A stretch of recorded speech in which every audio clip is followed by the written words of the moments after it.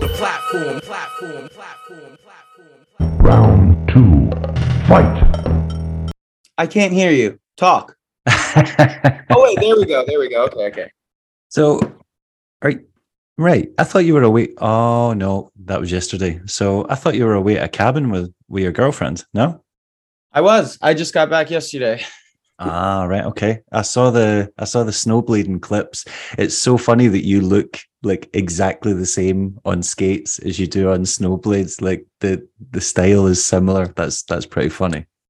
Yeah, I've never been on those things before, so it was fun to that's what I tried doing though. Like if you I don't know, I've never gone skiing. I've only gone I've only gone snowboarding, but these things were kind of like, I'm guessing like skis. Okay. But like skis are really long, so like these were like rollerblades on snow. It was kind of weird. Yeah, they look proper dangerous. I've just learned how to ski in the past couple of years, and what I've realized is skis are really forgiving. Like stopping is like cess sliding on skis, but except you never slide out or stick. Mm-hmm. And it's really hard to fall backwards on skis because you've got so much stability. Whereas I feel like on snowblades, you don't have any of those advantages. Yeah, you're all over the place. There's the part where I kick the snowman where I fucking almost wipe out onto my ass. But yeah, right. It was fun trying those things out. It was fun. Does your partner ski or snowboard? Like what was she doing? She was just sledding. Right. Okay. We weren't getting too extreme. We just went up there for like a couple's, like my friend just had a baby. So yeah, my friend Zathan and Beck just had a kid, Miro.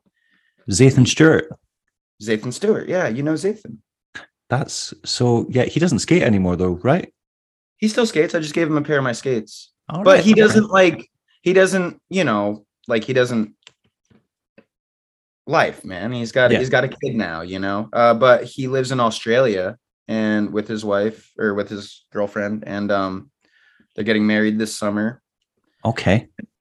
Yeah, it was cool. We hung out up in Big Bear for a couple days, and he's like one of my best friends, so I never really get to see him, and it was really nice. It was a nice weekend. That's weird. I was sure I remembered seeing an Instagram post from him like a couple of years ago, maybe even longer, saying that he was engaged or getting married or something. Or but COVID fucked that up. Right. Okay. Right. That's why he happens to have a baby before the marriage. But they wanted to do it the other way, I believe, but COVID messed all of that up. But it had other plans. I like it. Right. Okay. Right. Yeah.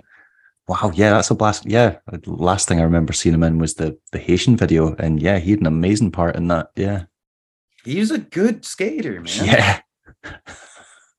It's like weird. Like, I hope that the industry gets to the point one day where, okay, like we can't even support our top pros. We cannot support our top pros. Our top pros can't just skate. So like, it would be great to one day, like, who knows what that kid could have been able to do, with a little bit of support, a little bit more support, It is. There's a lot of skaters. I think back on. There's a lot of skaters just like Zathan that like. Yeah.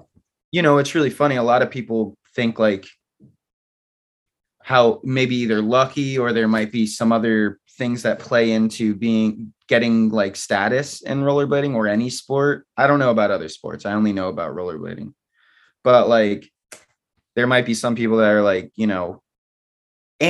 their whole freaking life, like but that's because there's nowhere to go. Like there's like the top, like you could be an AM that's about to be pro. What is pro?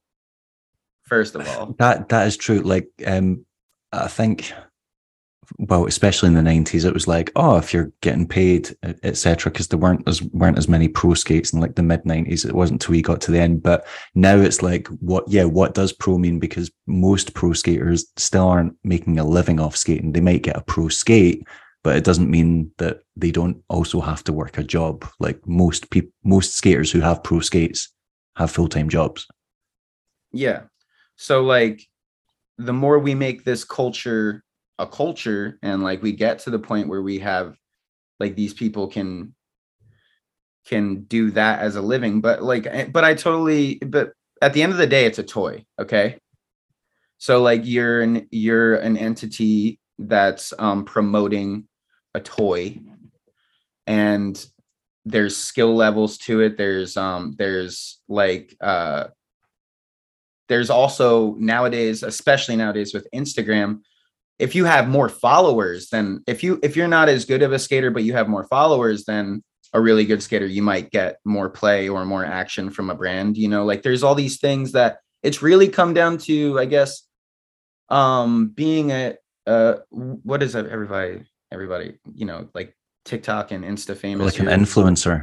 You're really just an influencer. Yeah. Like, so really being a professional skater is a combination of being an influencer and bringing the toy or whatever you're demonstrating to like a crazy level that not many people could do it, you know? So that's like what a pro does, I guess, demos toys like really well, and is really good on camera. Somebody who's really good on camera too, or like can talk to people, who's communicative and also polite. If you're just a jerk all the time, you know, like nobody's going to want to deal with you. Doesn't matter how good of a skater you are. Well, and like, there's certain situations, you know, Kanye West gets to fucking rant and rave around the, I mean, he's not a sportsman, but, or like an athlete, but like still, like there's some situations where people get to shoot their mouth off and like still, I mean, he got dropped by Adidas though. After he lost a lot of money as a result. He did lose a lot of, even so. Yeah, hey, even Kanye West, even people, you know, that have crazy power and stuff like But there's also, well, like to pick up on that, there's on two of the things you said. One, there's people who don't really engage with social media as much, yet that, if anything, actually is helping them. It helps their brand as a skater because it maintains that mystery around them. Like skaters like Broskow and like Sean Darst, you know, someone you obviously know and skate with.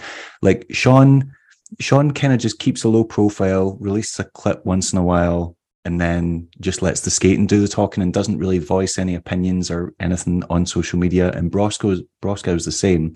And I feel like that maintains their mystique, and that is like a huge part of their like identity as skaters for people who don't know them.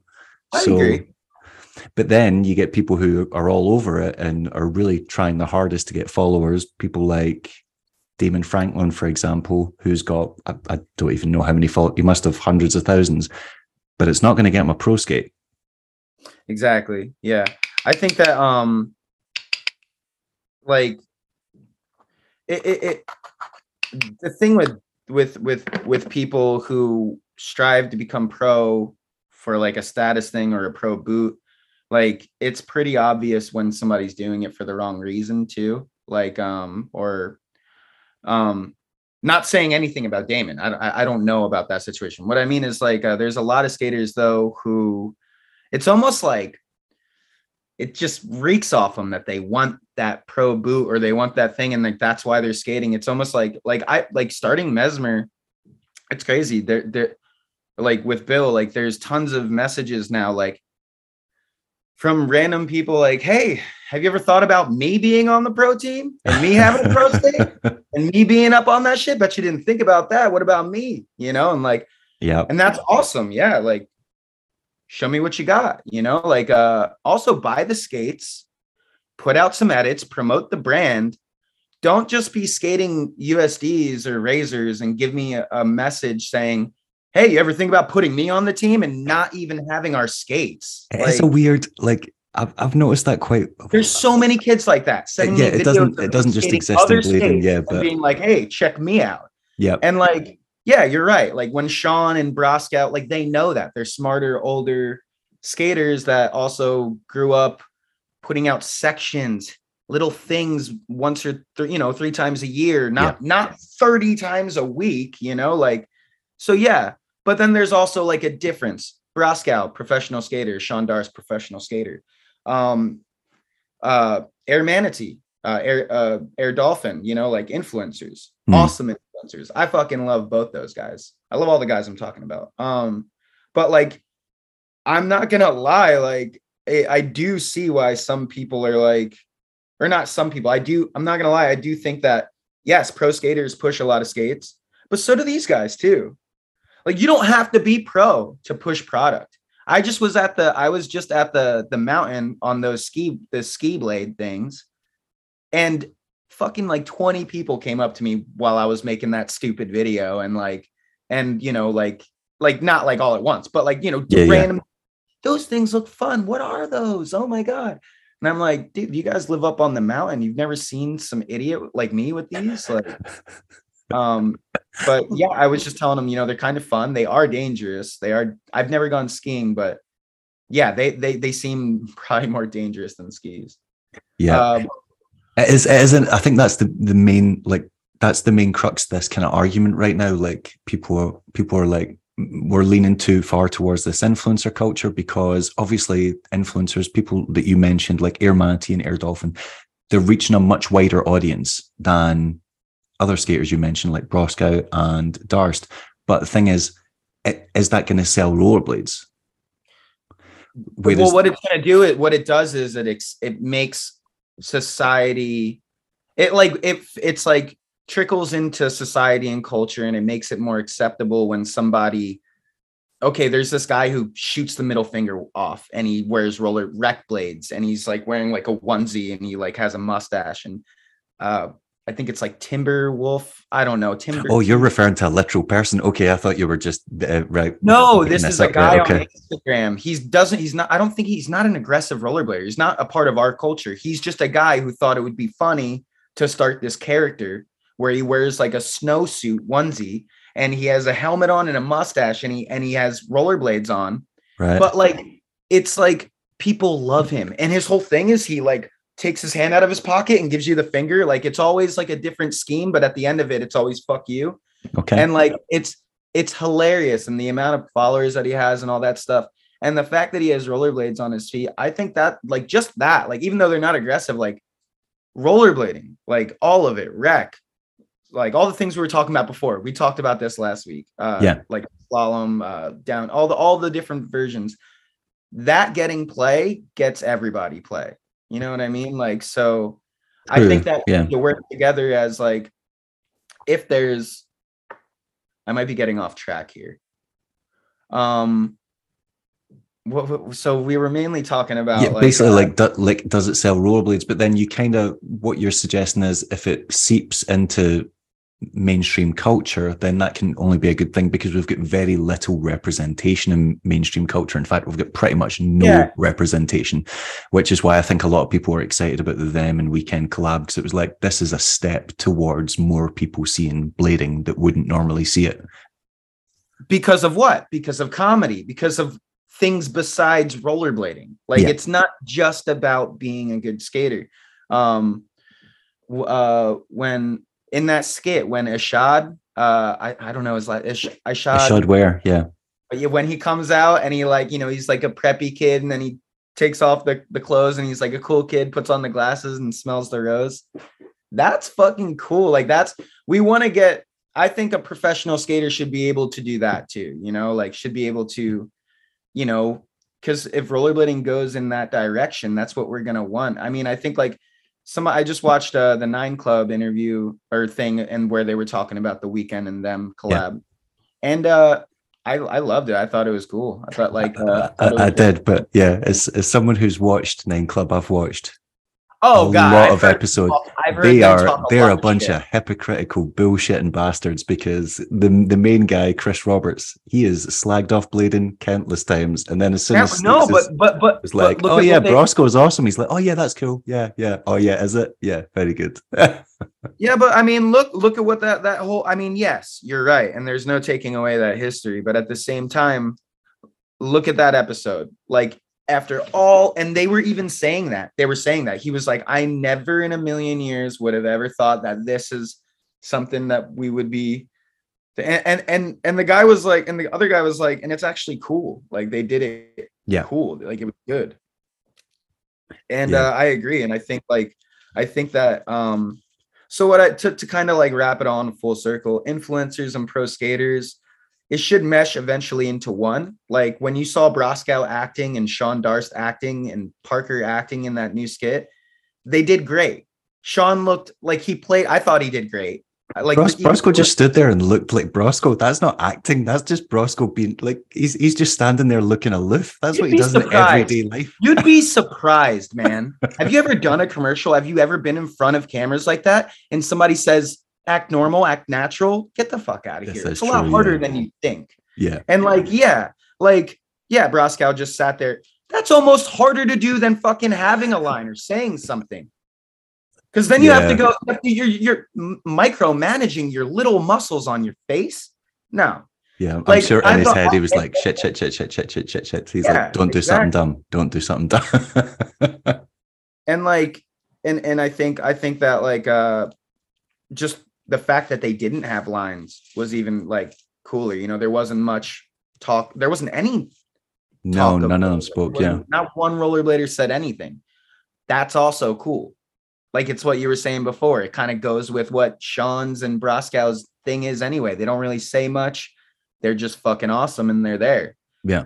And like that's kind of what that skit shows. It's like these guys aren't saying anything. You walk past all the skateboarders, there's something being said or something happening. These guys are just not giving a fuck over by the bleachers. I thought it was fucking awesome. Yeah. But like what that's quite funny how it like unwittingly channeled into that though, because it was like that is what they're like in real life. They're kind of mysterious people to people who don't know them, obviously. So yeah. But like so I think they're great, and like I think like we're getting to the point. Thank you, baby. We're getting to the point where like I think like bladers are starting to get like a little bit, or they should be getting a little bit better in front of camera too. I mean, I'm not one to talk. I'm not an actor, but I think that stuff's great. Like skits, things that are more fun. Like a lot of people are always like, you know, they talk about rollerblading history and stuff like, oh, you remember how fun, like, you know, the Roadhouse Crayola anti-rockers were and stuff like that. What about all the fun old skits people used to do when Edwards used to dress up like a fitness like a fitness blader and like, you know, kind of talking crap about the whole fitness culture, I guess, at the time.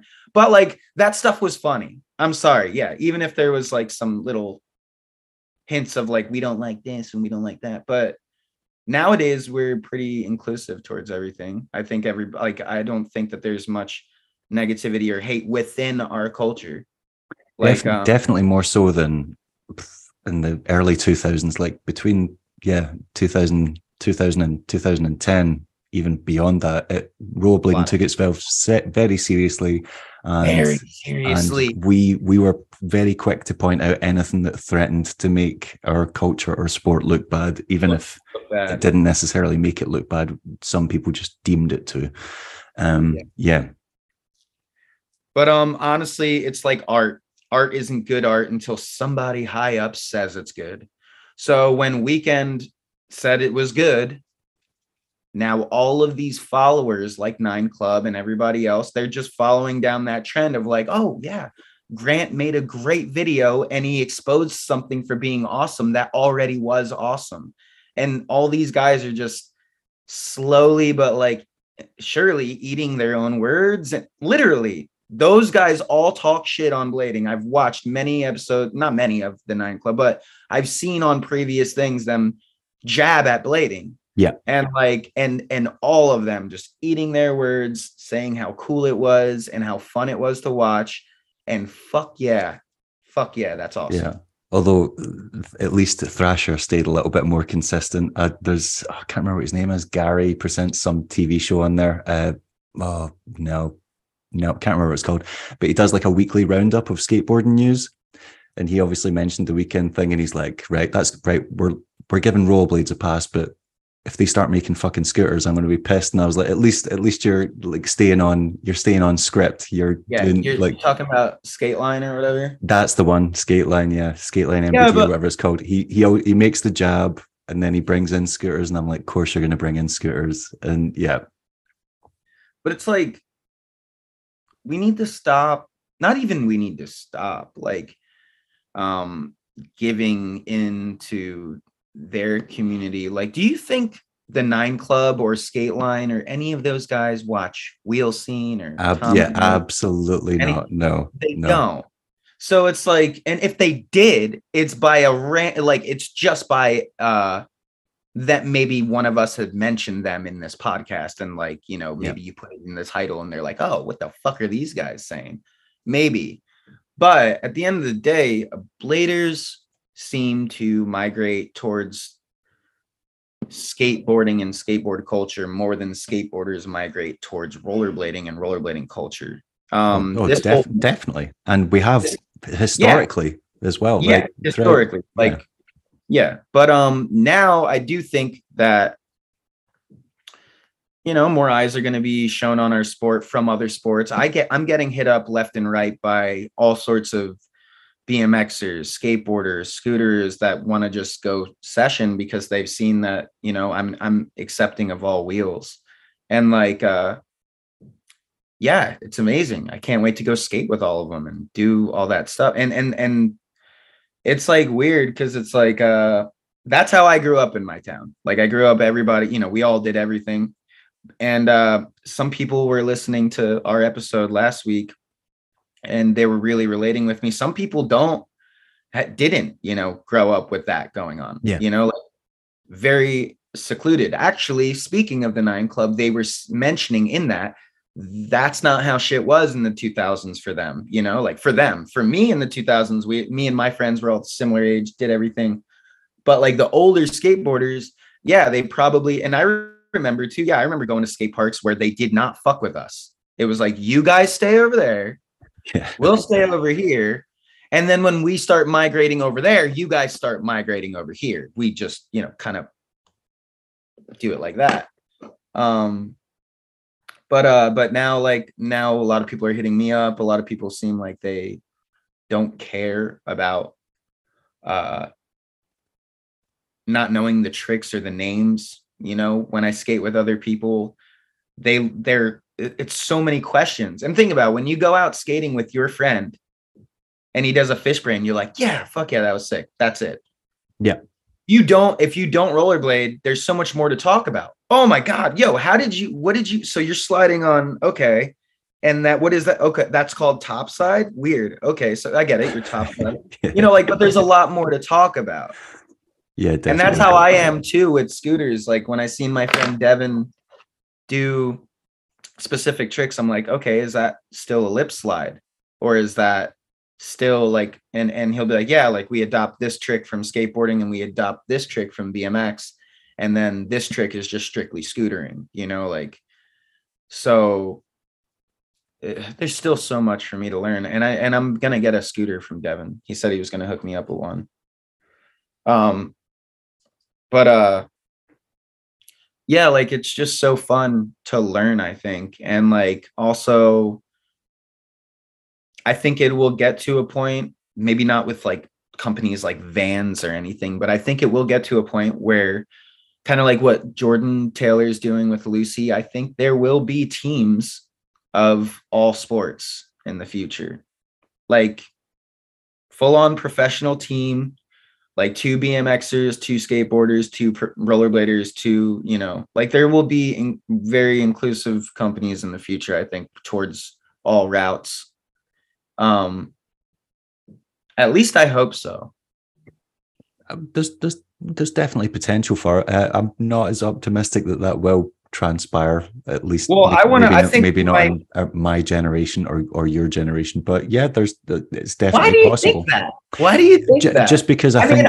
What do you think Shredwiser was like? I don't mean I think it's like important to clarify. Like when I think of that, I think of like as a major company. I'm not like thinking of on a grassroots level. Like, Oh yeah. That because you're right. I brought up Vans. Well, Yeah. I did. That's what I'm saying. I don't know about major corporations like Vans doing that, but I would love to see that one day where Vans makes a collab with them or something, and like now Vans, maybe like there's some there now there's once a year there's a Van skate made by like a collaboration with another brand or like whatever happens, like.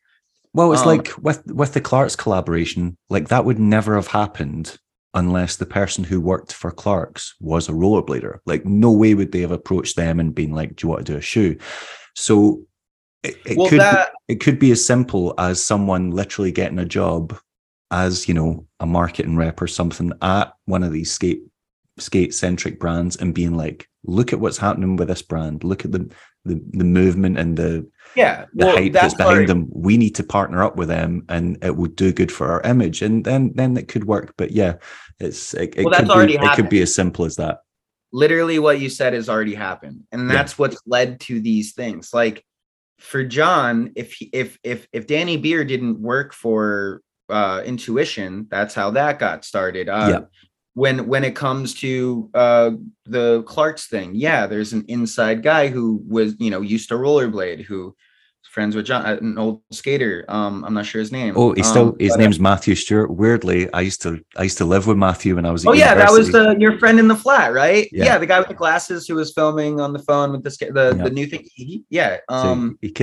So he stopped because he broke his leg really badly, and it just wouldn't. It wasn't going to heal to the point where he could skate properly for a while. So yeah, he was off for a few years, but I'm glad that he's still sticking. He skates. Yeah. Yeah. And his clips that I've seen of him recently are freaking awesome. If you have a brain, it shows. You don't need to have like your leg doesn't need to be in the best condition. If you have a good brain, you can make a great line or a great skate trick or, and it might fucking hurt, but you'll still get the clip. Yeah. You know what I'm saying? Right. So what I was saying was, all those things that happened, like with people behind the scenes that rollerblade, those are steps, right? Definitely. Like those are steps.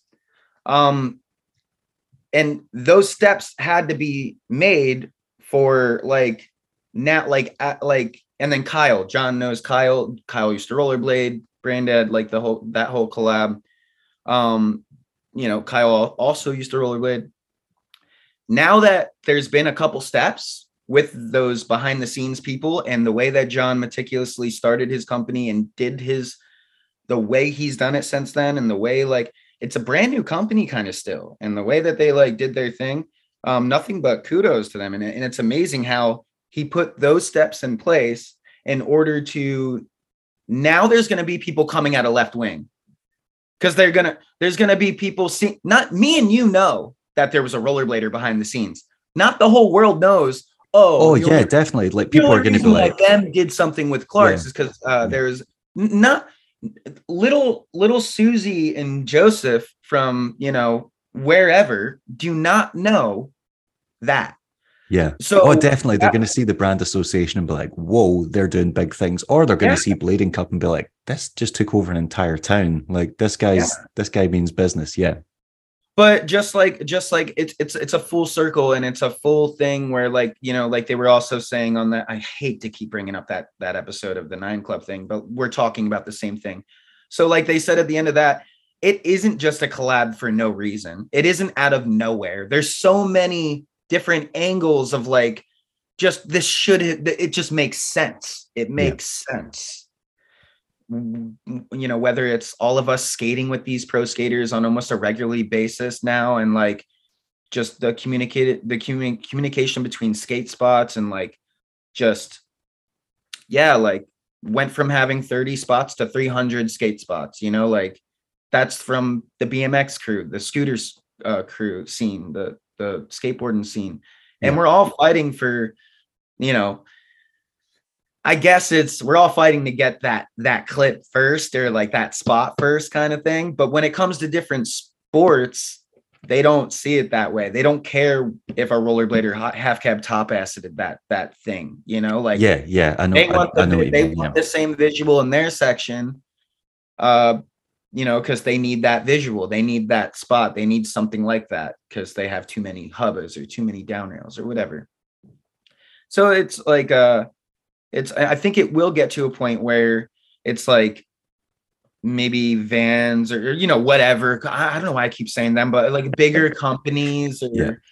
whatever, they might want to make a skate just because of what they're seeing, you know, like there's a fucking Clark's. Wait, did they do the you know how them made the skateboard, or they made the Weekend them and then they made the them Weekend skate? Mhm. Did they do that with Clark's? Did they make a blue skate too? That was a Clark skate. They made the blue skate that was the 909 that was that had like the Clark's labels on it, and then they made the two Clark shoes that had them. It had like a them logo on it, and one of them had So Clark's are subtle shoes anyway, kind of. Yeah. So there's not going to be graphics and stuff all over with a Clark's like thing. So that's why they have just the tag with the official Clark's tag thing on it. It's cool. But like I think there's going to be definitely maybe people trying to do that, more of that in the future. And like you said, we've already got that kind of collaboration going on between the sports. Like you said, exchanging spots, that's a massive thing up here. Like all the BMXers and all the rollerbladers basically skate the same terrain. Like the skateboarders tend to skate flat ground stuff and ledges, whereas all the BMXers want to hit up rails and gaps. So they're always posting their clips, and I'll be like, oh, where is that? And then in return, they'll see stuff on Wheelscene or whatever, like one of the guys, and be like, that, like, where's that? That looks like it's in our city. And you're like, it is. Like, it's like, and you'll give them the street. And so it is already happening. It's just how can you take it to the next step of it actually being like out there and official, like making videos together or doing events together, or like you said, like brands collaborating together. It would be events and promotion. So like events, promotion, and just those two things I think would be the future of it too, where it's like the Clark's shoe that's being sold in a store, there's maybe like a rollerblade, you know, like maybe like Sean or Greg Preston, Greg, like putting on, you know, he has one shoe on and one skate on and he's buckling up. And like, that's like the ad outside of the store. You know what I mean? Like a billboard type shit. Yeah.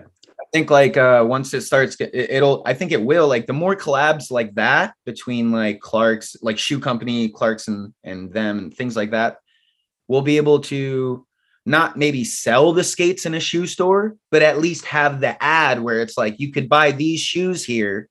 And there's a rollerblader being the model, like a really good rollerblader, a friend of all of ours that, you know, that's the next step. And then also being also like commercials and stuff like that. That also is included with that, what I think. And then like also the events. So events like obviously leading up to Olympics being included in all of those kind of things too.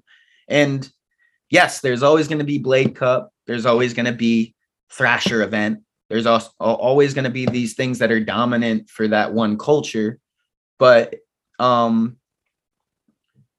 think that, you know, even those things like me, Parker, and you know, Dom Bruce, we just went and skated the Hell Bomb. I saw that. Yeah, I saw some clips of that. Yeah. What is that like being there? Like, because obviously, yes, it's hugely skateboarder centric. It's quite an intense event. It's downhill. It's really fucking dangerous. It's amazing. They're like, oh my God. I feel like it's just as dangerous for people in the crowd as it is for the skaters. Because if you're standing next to the landing and someone wipes out, you're getting a skateboard right off the shin, potentially off the face, or you're getting like a 15-stone guy crashing into you at full speed. If you're there, you know what you're getting into. And if you're walking by, if you're walking by and you don't know what's going on, you're probably on the outskirts of it, looking in and going, what the fuck is going on? Flames are shooting out. They're adding more freaking pipes. Kids are flying. Literally all ages of people are flying and eating shit. Yeah, you're right. It's insane. It's wild. So what was that like? What was your experience like of being there, like as a skater? Like, was there a big group of you? Like, how did you? the last year was better for me. I had just moved to Long Beach last year. So I went to two, but last year I didn't have a broken hand. So I like 540'd over my friend Wolfgang, who owns 86 Mag, and like just all my friends who skateboard were there. So it was a little bit more low key than this past year. This past year was wild. They upped it up. Last year they only had like a launch ramp, and like everybody was skating like off this loading dock over at Grass Gap. And then this year they were just like, fuck it, we're gonna go all the way in. And my friend Austin Lilu and his buddy Kyle, they like organized. Austin's filmed a bunch of Anthony Marchione sections in the past, yeah. Oh, he's amazing, dude. He's a great skateboarder, great filmer. He films all sorts of great athletes. But he threw that, I think, this year. Austin did. And I think they threw it last year too, but like this year they were just like, fuck it, we're going more and more ham. They're getting more control over it. Last year they didn't have the road blocked off, but since it was so crazy, I think this year they actually had the cops block off the road. And it was just insane. Kids were drinking. The cops were right there, and everybody's drinking, like, you know, like a normal. That's why I wondered if it was like a illegal street event where they all just like show up. Like, it was illegal. We're meeting here at this time. Let's try and get away with this. But then I was like, there's so many people, they can't possibly get away with that if it's illegal. Right? Okay. It was illegal last year, and I think they know I think Long Beach has caught on to the skateboard culture. They don't give a fuck. So they probably worked with them and were like, hey, listen, we know you're gonna just fucking do this again. Let's make this a little safe, you know? Right. Let's block off the road. Let's get some cops, you know, let's organize this a little bit. I think that's what they did, but they were like, oh, let's make this safe. Fuck that. We're going to make this even, since you guys are giving us that, we're going to go even more. So yeah, it was sick, dude. Bam Margera was in the back of a truck. Like he was like some godfather, like signing autographs and shit. Oh God. Okay. But actually, I saw that because I saw a picture of, I'm sure I saw a picture of Dom with Bam Margera. Dom with Bam, yeah. But yeah, so these events, they definitely inspired me and Bill. Me and Bill were like, wow, like this is like, because Bill throws events. Bill throws the invitation. So that's what it kind of reminded me of. The old Billy Invitationals when they were under like the bridge, under a bridge in New York somewhere, Williamsburg, where there was broken cars, like just shy of flames. There weren't. I don't think anybody was doing any pyro works back then, but like we had almost an event like that, very street at least, even though it was still ramps. And I think for if there was anything I have to say about going to that event was definitely, it was inspiring to kind of like have more fun, I guess, at competitions. Like I love how John had the hockey, like at Blade Cup, he had a whole little hockey rink. Okay. Where kids were playing hockey, just other things, but Blade Cup is pretty wholesome, right? Yeah. Like, I don't think there's going to be, you know, a guy screaming at everybody, calling them effing a-holes and like blowing flames up and stuff. Like the guy who was announcing too at the Hellbomb was just relentless, like just making fun of everything, everybody, and like just having fun, I guess. It's our sport's not really like, there's a lot of guys like that in our sport, but I don't see like, unless that cult, like, I don't know. It's just skateboarding has so many different, like in that freaking thing that we were talking about, the comedy skit that Weekend made. There's these kind of skateboarders. There's these kind of skateboarders. There's these kind of skateboarders. There's like 13 different varieties of skateboarders. And then you get to just rollerbladers and it's just one thing. Just I would say we do. I would just say it's I would say it's not provided in that skit. It's not provided in that skit. But what I'm trying to say is we do have that, but it would need to be like Berza Torden or like the Berza guys would have to like throw a competition once a year. And if they threw a competition, it would probably be like Hellbomb. Those kids are like little metalheads. Yeah. Of course they're gonna try and light shit on fire and have heavy metal blasting and like all sorts of different, you know, edgy music probably. And like I could just see, it just depends on the person who throws it. So Blade Cup is run by John Julio. Obviously, it's a very, you know, it's John has a clean image. He's got a clean yeah, aesthetic. it's a clean, wholesome kids, all ages in the middle of a downtown. And then you got Billy, the way that he throws competitions in New York, where it's like a little bit more like, where it's a little bit more blood, sweat, and tears. Like, hey, we're fucking doing it. You can say it. It's a little bit more hood. It's a little bit more, a little bit more off the little bit grimier. Yeah. Yeah. Which can also present amazing feelings at competitions. That's when like everything's like, whoa, what's going to happen next? Like, cause also there's not as much controlled, environments. Blade Cup, everything's a controlled environment. But when you get to, okay, so let's bring up another person who does competitions. The Schmitty's thing, the Schmitty comp. The ramping camp, yeah. And I guess I'm only bringing up American comps. I shouldn't do that. I should bring up other. So Winter Clash thrown by Yo-Yo. That's like a bitter cold style thing. I don't know who throws bitter cold. I think it was Daniel Kinney. Yeah. Those two, so Yo-Yo and Daniel have a very similar method of like, I don't know. Winter Clash and bitter cold felt like the same thing, just Europe and America. Right. So yeah, there's all different ways of doing competition. And that one was like, so that one, bitter colds and winter clashes remind me of where they're an in-between of Billy and Julio, the way they throw competitions. It's a little bit in between because it's organized, but when you're there, you're like, this is not organized. Yeah. When you're in the thick of it, you're like, this is chaos. There's people with horn helmets, chugging fucking beers and falling back in the crowd, falling off, like just people being drunk, really. Basically, and like, and that's fun. But yeah, you got to remember this is a event. But I love those competitions too. I like that dance with fire, because everybody's so excited. And another thing that happens at Winter Clashes and Bitter Colds, the place gets fucking packed. Yeah. Like the skaters almost can't even skate.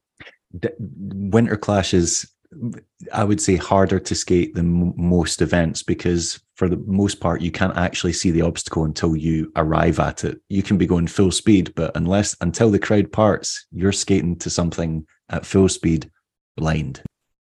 Yeah. Fully blind. That's another thing too about skating competitions that are just, you have an idea.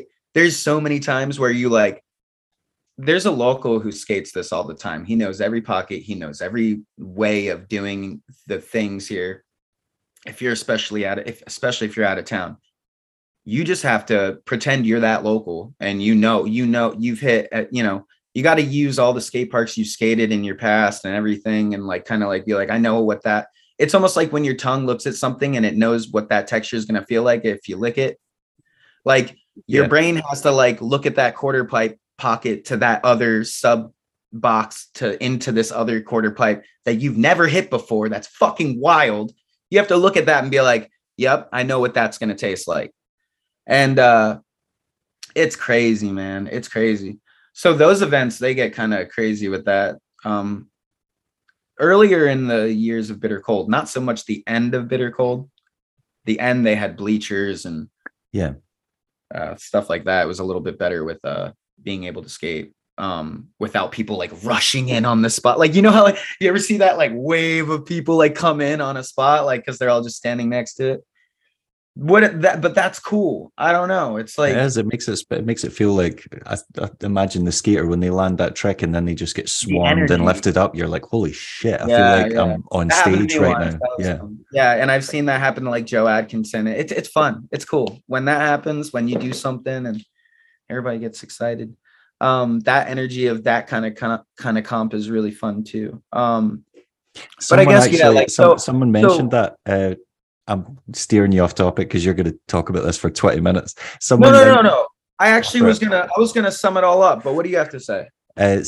So your episode came out, and then this guy called Martin Gade got in touch. Don't know if you know who Martin is. He's in Australia. He skates for Razors. He's like long hair, electric wizard guy. Like yeah. Oh, dude, I've seen his skating. I've seen his skating Like not a bunch, but I've been following him for like since I started skating again. Like yeah, he's like, he had a section, I think it was last year, that was really good. But he mentioned you when you appeared at Powwow, the last Powwow before when coronavirus basically swarmed America, and you were on the podium, and I think it was like your first event, and you hadn't, I don't think you even competed, but you were like, I wasn't even really skating yet. Yeah, you're like, I haven't been skating in 5 years, but I'm coming back to this shit and I'm winning it. Montre, like, watch out. I'm sorry I didn't compete. I haven't skated in like 5 years, but I'm trying to do it again. I love you guys. I'll be back next year and I'm gonna compete. And watch out, Montre. That's all I gotta say. I'm coming for you. Yeah, and he was just like, it's so funny to see that. And then coronavirus hit. And then obviously you went to Bladen Cup. I think Montre won it and you came second or something like that. Yeah. And then you went to the Frankie Morales and you won that one, right? I won that one. Luckily, Montre didn't compete. Yeah. And it was like, he was like, I'll let you have this. Prophesized it. Like he was coming back and he was challenging Montre. Like it was there. So yeah. I'm glad I got that, at least that one win. Jesus Christ. Cause like, yeah, it was the beginning of Mesmer and I just want to get the brand on the, I'm not a competitor, man. Like you're a lying bastard. Like you get the fire in you and you're like, this is happening. No, I just wanted to get this shit on the map, bro, because this is what I believe in. I believe in Mesmer. And maybe not all the time, but there's definitely times where you can tell it takes you because you just go on a tear and you're like, this is my day, this is happening. So I don't believe that you don't get that fighting spirit in you. It's never my day. It's never my day. I've never had it in my day. The competition results would beg to differ throughout history, but okay. Well, I think that like anybody who's, kind of like when you're in competition, you really do stop thinking about like you stop thinking about your if you're gonna be okay, or like if you stop thinking about all the injury, or it's the other way where you do think about the injuries and then you don't win because then you like that's what happened to me. I got scared at the last Frankie. Started getting scared of the sub box and I was skating all day and whatever. I was like, that's when I got hurt because I was scared of it. If you're confident, you're like, oh, I'm going to do this. I'm going to win. Oh, I fucking hate that. I hate getting into that mindset, dude. It's just like so annoying, but I need money at the end of the day. Like you're and using I love your skills to, yeah. I love skating. So like if there's a chance where I can skate and make money, I'll do it, but I don't love it though. I don't love the competition. I love like seeing my friends do tricks, land tricks. I don't like the anxiety I get. I love seeing my friends go fucking wild. Chad Hornish went fucking wild last like at Frankie Morales. So did like just a lot of my friends. But yeah, I really don't. So what were we talking about? So the competition thing we were talking about before. I think that. Do you think that we're ever gonna do something maybe collabing with? Do you think we're ever gonna have a Daily Bread again?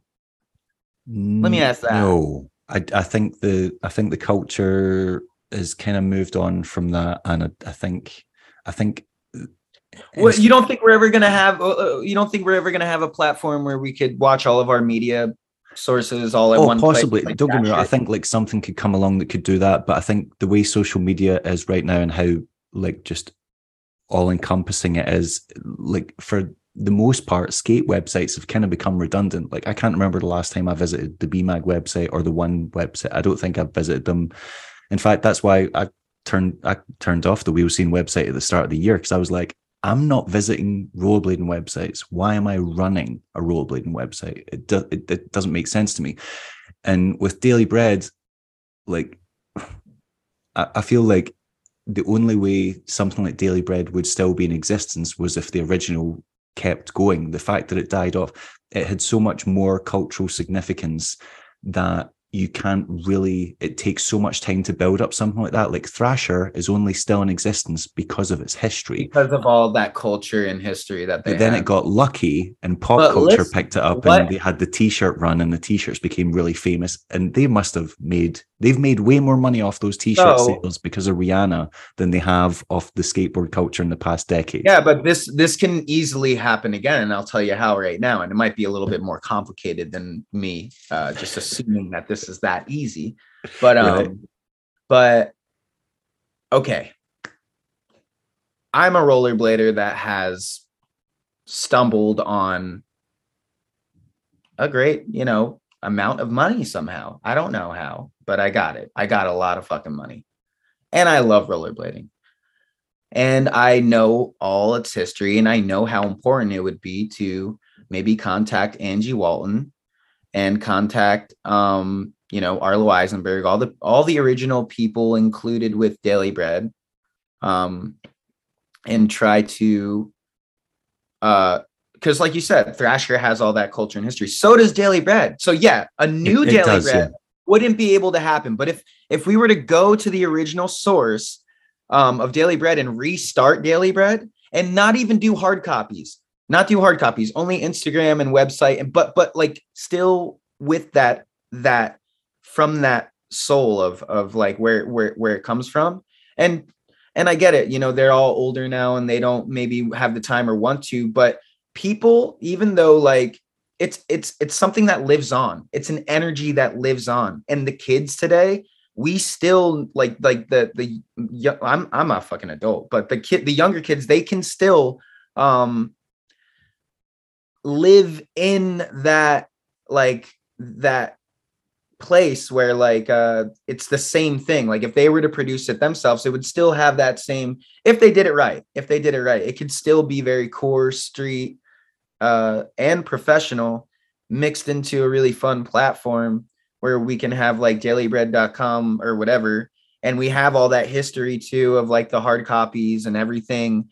And then if rollerblading does come back, that could easily be that could easily be a thing where it's a trendy shirt where you start seeing Daily Bread shirts again and stuff like that. Like not only in our community, but other people, because if it does become the Thrasher of rollerblading and Daily Bread came back and this was a reality in this world, this would be where everybody went to watch it. It would be the main TV. If it was looked at like Thrasher, it would be the thing that people would know to Daily Bread after a couple of years. Yeah, like how Thrasher has the YouTube channel. Yeah, they would know Daily Bread more than the teams, the riders, and the brands within the skateboard or within the rollerblade industry. They would know all. They would only know. I go to watch my daughter at dailybread.com, watch her skate. I go to watch my nephew at dailybread.com skate. All the people who don't rollerblade, they'll go to this thing, and it'll get bigger, and it will be a thing where you'll see random guys who don't skate, random moms who don't skate wearing Daily Bread shirts because they're like, that's where I watch my family skate. Like, and it's just that black and white. It's that simple. It's like, just make it and it will come.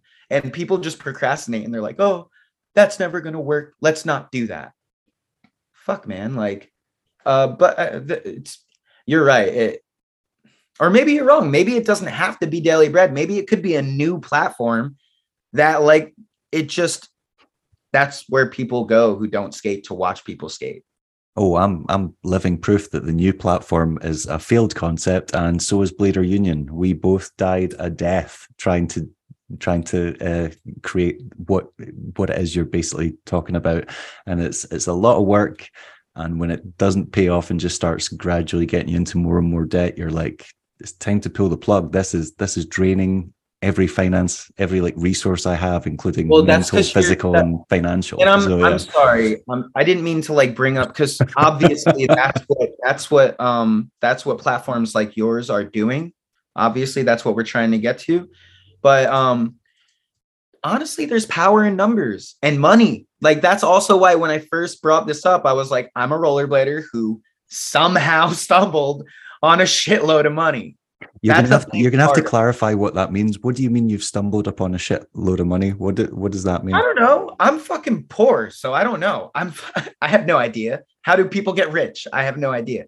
But what I mean is, like, maybe you're you're from a family that, has a lot of money and you've got left a lot of money, or maybe a really nice house that you're like, I don't want this house. I'm just going to sell it and live more modestly. But you have, I don't know. You're not explaining yourself here, because you've already told me that you didn't grow It up in a doesn't stable matter how the quite- money comes. It doesn't matter. Fuck how the money got there. The money's there. Okay. So what I'm saying is also, and there's power in numbers. So you got money, you got power, you're going to be able to do things like the Weekend skit that just happened with them. That did not happen off of just, hey, you want to do this? Yeah. Oh, I don't really have that much money. Oh yeah, me neither. Okay, fine. Let's just see how it goes. Like, no, they were like, yeah, we got this. I got this. Let's do this. They had money. They had people. It was a production. That's what you need for anybody to take you seriously.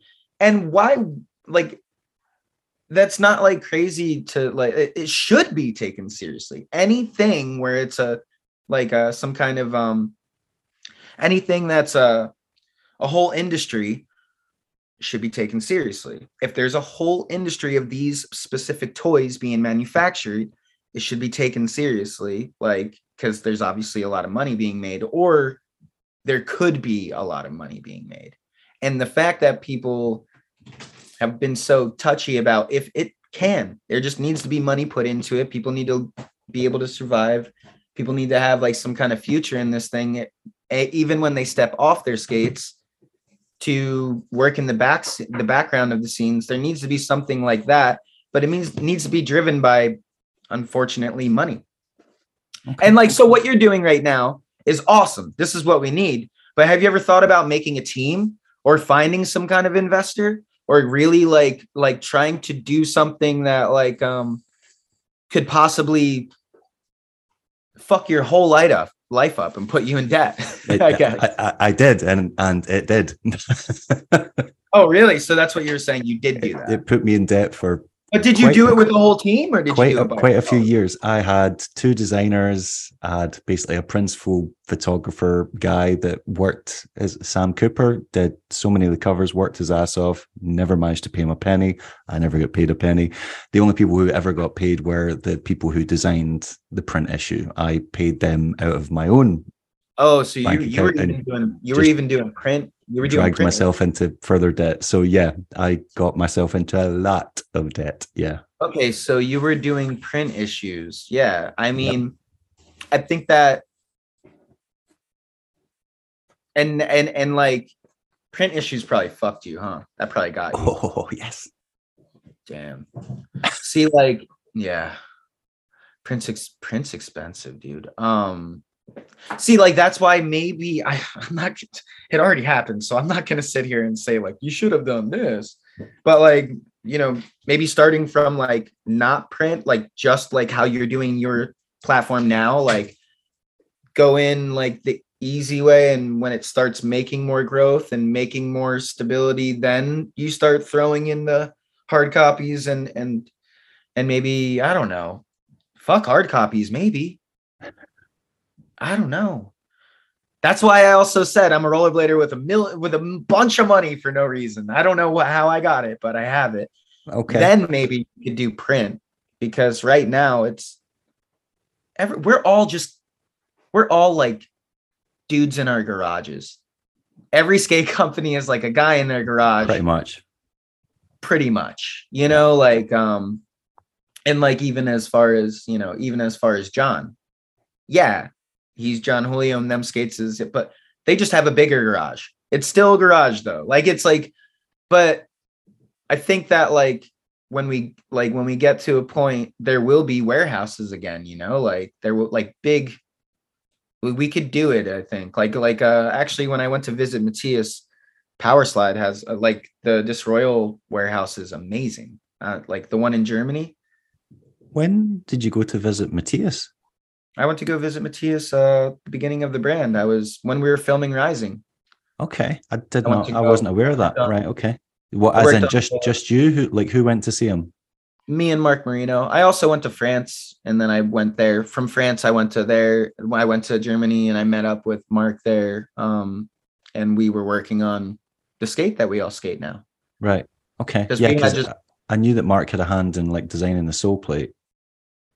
Yeah, along we with we all had a someone hand else. in it. Yeah.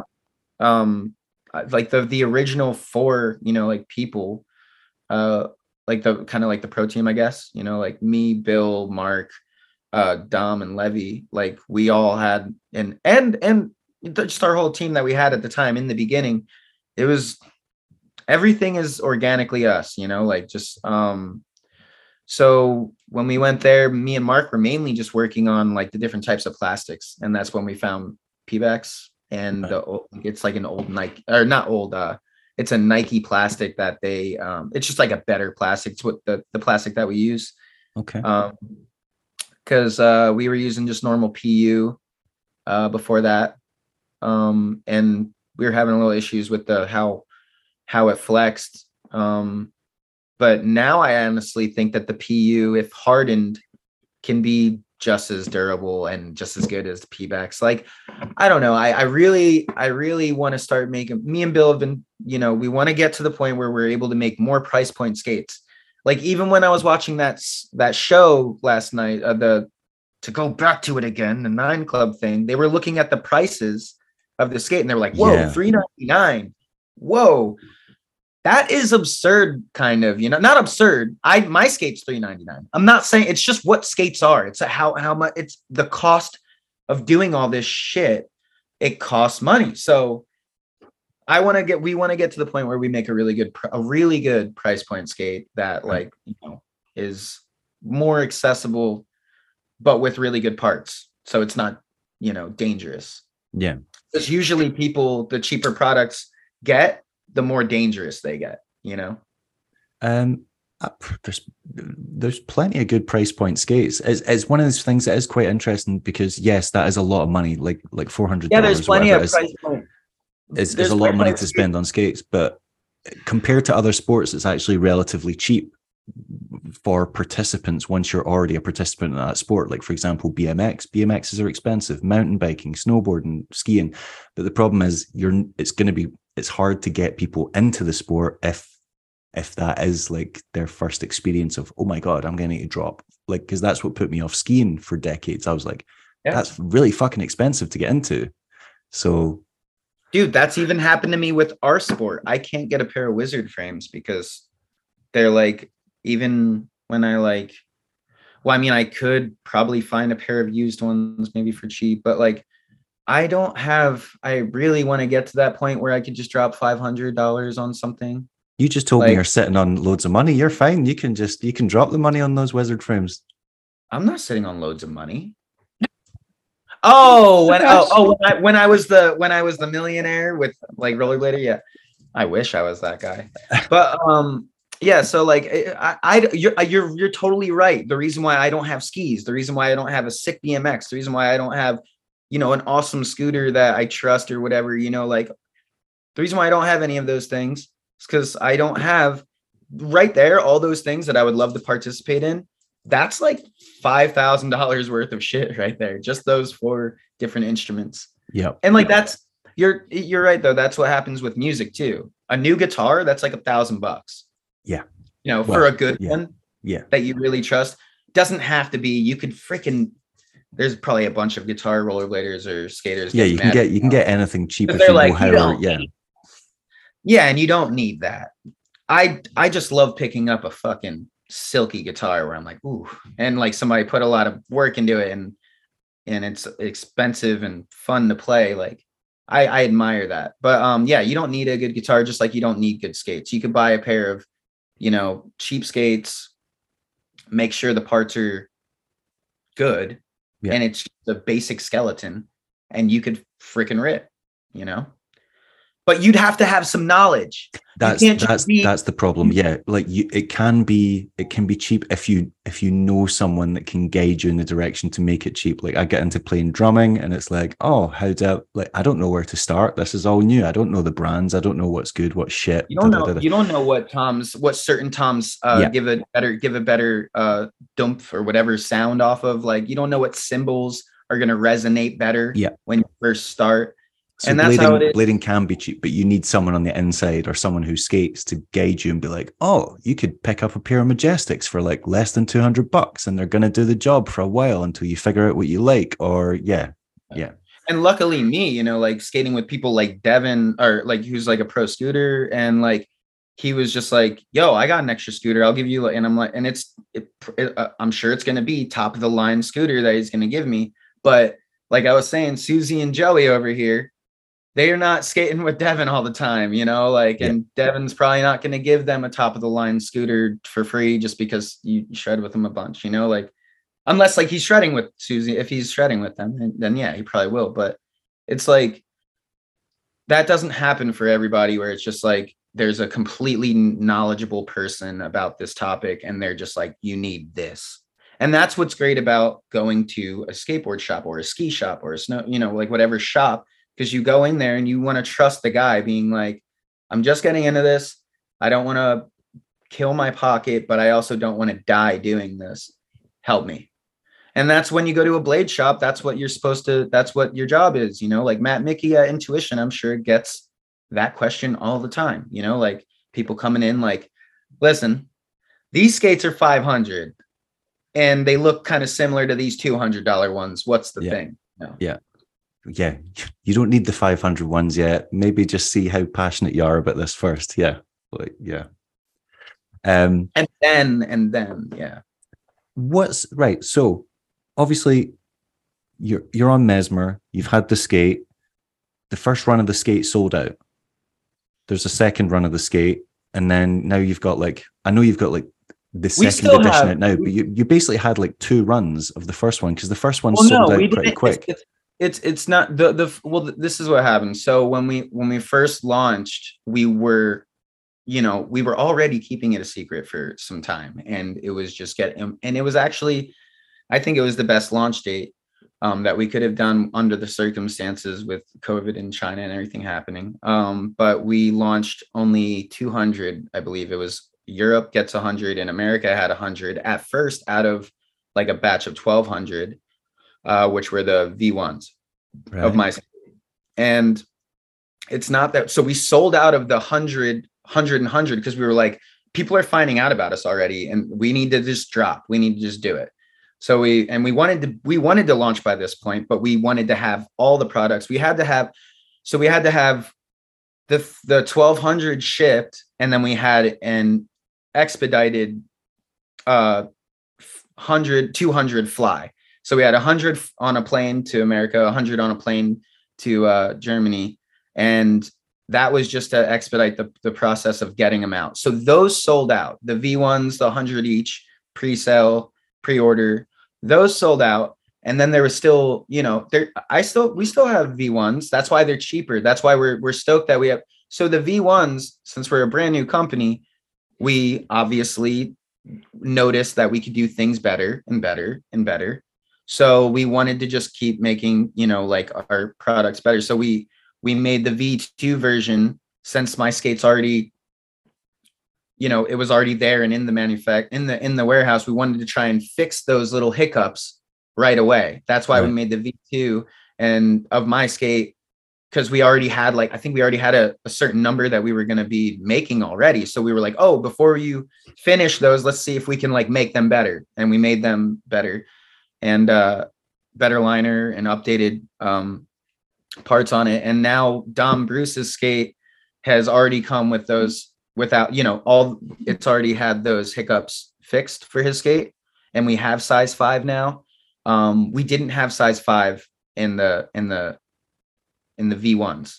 So the V2s of my skate, now we have size 5. And with Dom's skate, we have size 5.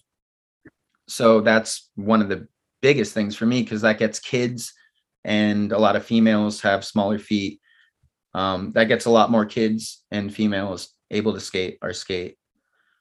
So there was 1,200 of your skate made. That's what you're saying. Yeah, and we still have the V1s. That's why they're marked down. Okay. And we have the V2s now, and then we have Dom's skate, and we're just only trying to keep making better and better skates. And I'm like over the moon about how amazing we were able to make these skates. Because I am a picky person when it comes to my skates and my music or my anything really. I can get really picky and not in a critique way, more of in like I know what I like. Like I know what I need, you know, I know what's going to get me through. It's not in a critique way, like, ah, fuck that, fuck that. So when it comes to the skates, I was so happy that like it made the dump sound. It made I could do big gaps. I could like, you know, like, oh, and the V2s, we have like a harder sole plate now. So like we were having a little bit of an issue on the V1s with like, you know, just the plastic was normal. Like it would, we have it hardened now. So the sole plates are like last a lot longer and they're better longevity, you know, like cess slides and people were grinding to our shock pad, our shock absorber in between the shell and the sole plate. So like now that we have harder plastic, hopefully we'll, you know, and that's another thing too, that I'm really stoked that our skates just come with. They just come with the shock absorber in between. I love that. That was when I got the skates. I was like, it reminded me of like when I used to skate Valos. I was like, these just sound great. That's what I hate, a skate that sounds plasticky or sounds like clacky, or when you landed a trick on those, you were like, that's really satisfying. And I know you guys fixed the sole plates, but the original sole plates, I was like, these are incredible. I know. I remember the Mesmer sole plates, one of my favorite sole plates. I remember watching your video, and in cold places, I believe that's true for sure. The hotter your skate gets, the hotter temperature, I think, the warmer the plastic gets, and the more you know, like because when you were skating, it was cold, no? Like when it was like pretty sure I got them in the middle of winter. Yeah. Oh, dude, yeah. When you're skating, like, and they're not yeah, you're right. They're amazing. But I also think that even if something's amazing, there's probably something you can make better about it. You know, like even with our, you know, there's always going to be something you can make better. And unfortunately, with like the timing thing, oh, it's so annoying with how long like if you have an idea from the point of the idea till the time that it's prototyped, and then from the time that it's prototyped and tested till the time that it's released, I hate that process. I mean, I love that. That would drive me insane. You're like, why? Okay, right. I understand why this needs to happen because it's a process, but you're like, this is a really long ass process that's involving more patience than I possess. Yeah. And then also having the people to be able to explain to China our crazy little critiques and get like them implemented into making a better skate. It's fun, it's crazy, it's annoying, it's awesome. These are all the things that you have to, like, you know, like any journey, you know, you got to enjoy the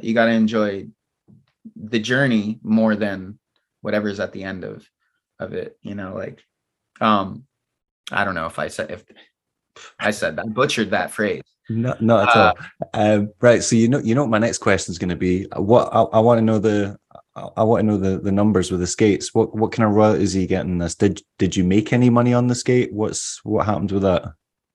That's kind of a personal question. I ask personal questions. You can refuse to answer it. You're well within your rights to not answer it. No, we get $30 royalties for like everything that was like sold directly. And honestly, I've made, because like you get paid like in like kind of like chat, like the skates sell for like you know, and then it's not like you get just like everything all at once. But I've been able to not really work this past year. I've been able to do all the vacations. I've been working, luckily, because I have a connection with a job where it's like, hey, I'm leaving. All right, cool. See you when you get back. Like, and then I'll come back and I'll keep working with weed with him. He's like a friend of mine that owns a company. My weed job. I was about to say, don't be admitting on YouTube that you're a weed dealer, but I'm guessing you're a cutter. Is that right? It's fully legal. Right, I don't like, I'm not a criminal. I like literally I live in California. Yes, that's what I was saying. I was like, I work at a medical marijuana facility, and it's fully legal. It's fully top of the line. It's amazing. It's called Spliffin. So what is it you do for them? Oh, I've done just about everything for them. I helped create the company in a minor way. Like I was there when the owner was like, he thinks that he came up with the name, but I was the one who came up with Spliffin. Honestly, he thinks that he came up with it, but whatever. I'm not even gonna argue with him because whatever. But we were like sitting there, and he was smoking vape. He was smoking nicotine out of vape pens, and we were. This was like 10 years ago, like really long. The last time I spoke to you, you said like your girlfriend at the time, her brother or her cousin or something was starting a vape lounge, and you were helping build that. Yeah, right. Yeah, this is my buddy Sergio, and yeah, I was dating his cousin back in the day, and we still have. You know, he wanted me to start a roller. He wanted to start a rollerblade company with me back then, and I was like, yo, you need to chill. He just like has money, and he was like that guy that I was talking about with money. He just doesn't rollerblade. But he wanted to do Bellino skates back then. And I was like, bro, that's not going to work. And no. That's a bit on the bone. I mean, I'm not saying your name couldn't sell, but that's a bit, it's no. That was one of my biggest problems with like, I love Brian Shima, but even when he started SSM from NIM, I was like, bro, really? Like now we're only as big as your name. But then again, like Shima skate manufacturing, it's kind of catchy. Not everybody associates the word Shima with knowing Brian Shima, and Shima True. does sound cool. So it took me a little bit to realize that, but like, yeah, like for a minute there, I was like, really, we're all just as big as you, kind of like, we can't get, this brand doesn't get bigger than you. That's why I love names like Mesmer and things like that, because it's like, it's bigger, that we're trying to create something that's just a name at the end of the day, but also it's like something that doesn't, I guess, like put you in a box. Yeah, it can take on any kind of meaning, as opposed to, I don't know, if you call something Jordan Brand. Yeah, that's fine if you're the biggest basketballer of all time, but for everyone else, you can't really, it's not that applicable in many other areas. Yeah. So he wanted to do that with me back in the day. He wanted to do Bellino blades, and I'm so glad you didn't do that. I'm so glad you didn't do that. No. Yeah, I would have hated to have had to roast one of my favorite skaters regularly on YouTube. That would have hurt my soul. Literally, roast is what happened around that time. I started a band called Roast, and I was like, nah, I'm okay. I'm gonna be doing this instead. And it wasn't even like, I thought it was a great, like, funny thing. But yeah, like I'm glad that didn't happen. But to step back into what we were talking about, yeah. So this past year, I've been able to it's been awesome. I stayed out in Barcelona for almost 3 months filming Rising. Not everybody did that. I was the only one that did that because I was filming the promo for my skate. Everybody on the pro team with their, like aside of the monthlies or whatever, I was able to stay out there from, the money my skate was, it wasn't even out yet, actually. Like we were just mainly like getting, we were mainly like projecting, like you were like, this is projecting a lot. Yeah, projecting a lot at the time. And I was running off of low fuel, like with money. But then when I got back from Barcelona, that was when like I started getting paid for my skate. My skate started coming out, and I feel very blessed to be able to do this and do what I've been doing for the past year. I want to keep it going. I want to be able to work less with marijuana and more with rollerblades. I want to be a full-time rollerblader. Like, well, that's I want to like right now you're a semi-professional rollerblader. You're a part-time pro, but you'd like to be full-time pro. Yeah, I would love to be full-time pro, but I don't think that's a thing in rollerblading. Like there's not many full-time pros unless you have a gig, like how Half You had Nitro Circus and like some kind of gig. But then even a gig, that's a job. So it's like you're working. You're still working. Halfie was definitely working for that money. He was doing a lot of shows. Skating's working. Being in a band is working. All these things that people think are a lot of fun are fun, but it's working. And then when it gets to the point where your hobby becomes your job, it is not fun. And then it's really working. When you have to take something that's supposed to be fun and fluid and expressional, and you you have to force yourself to do it. It is, ugh, ew. I'm getting sleepy just thinking about it. I fucking hate it. I hate that one. So you mentioned Mesmerizing, which was unbelievable. Like the way you guys started the company and announced it with that, I was like, that is like the perfect way to start a brand in rollerblading. Like it couldn't have generated more hype. The video was amazing. Lost count how many times I've watched it. Like everyone put in a strong performance. You obviously had the most footage because you were there the longest. What was that like when you were in Barcelona with Mark? Like, were you guys talking about it in the context of, holy shit, I really hope people react to this well, or were you guys like securing like, we're killing this, like the stuff we're getting, people are gonna fucking love this. This is gonna be something. Because the reaction you guys got from the video when it came out was insane. Like I don't think I heard one person complain about it, and that never happens. We were extremely enthusiastic from this. We were giddy like children from the second we found out the people that were on board and a part of the process. And it was something that like,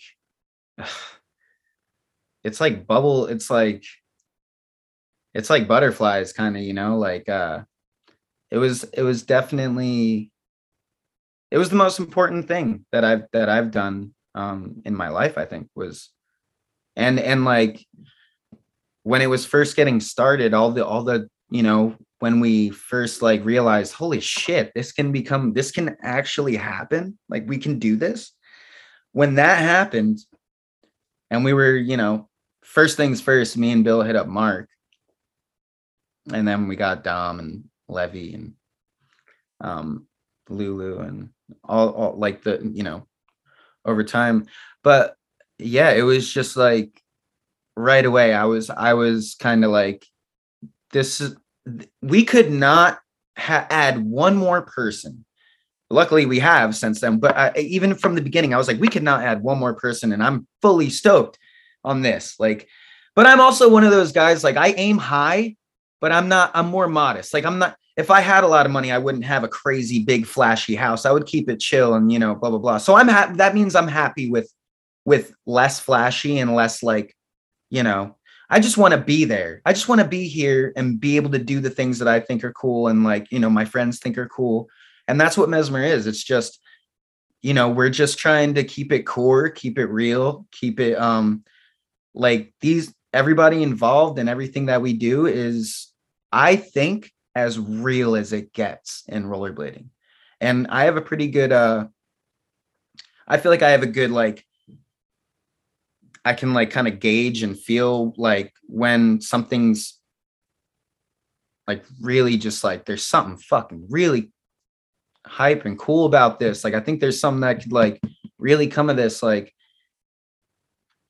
when you get that feeling, I don't know, you just got to run with it. And I feel that way about Mesmer. I feel like everybody involved from the get-go, we didn't know if it was going to be an amazing video, but we didn't really care. We were just having more fun, having this opportunity and being able to skate with each other and being able to, because really we're all lifetime friends. We've been friends forever.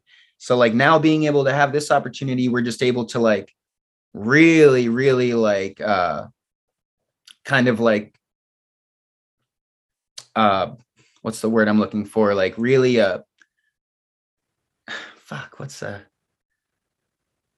guess like capitalize on like what, not capitalize, like kind of like really, fucking, I like think I know really what you mean.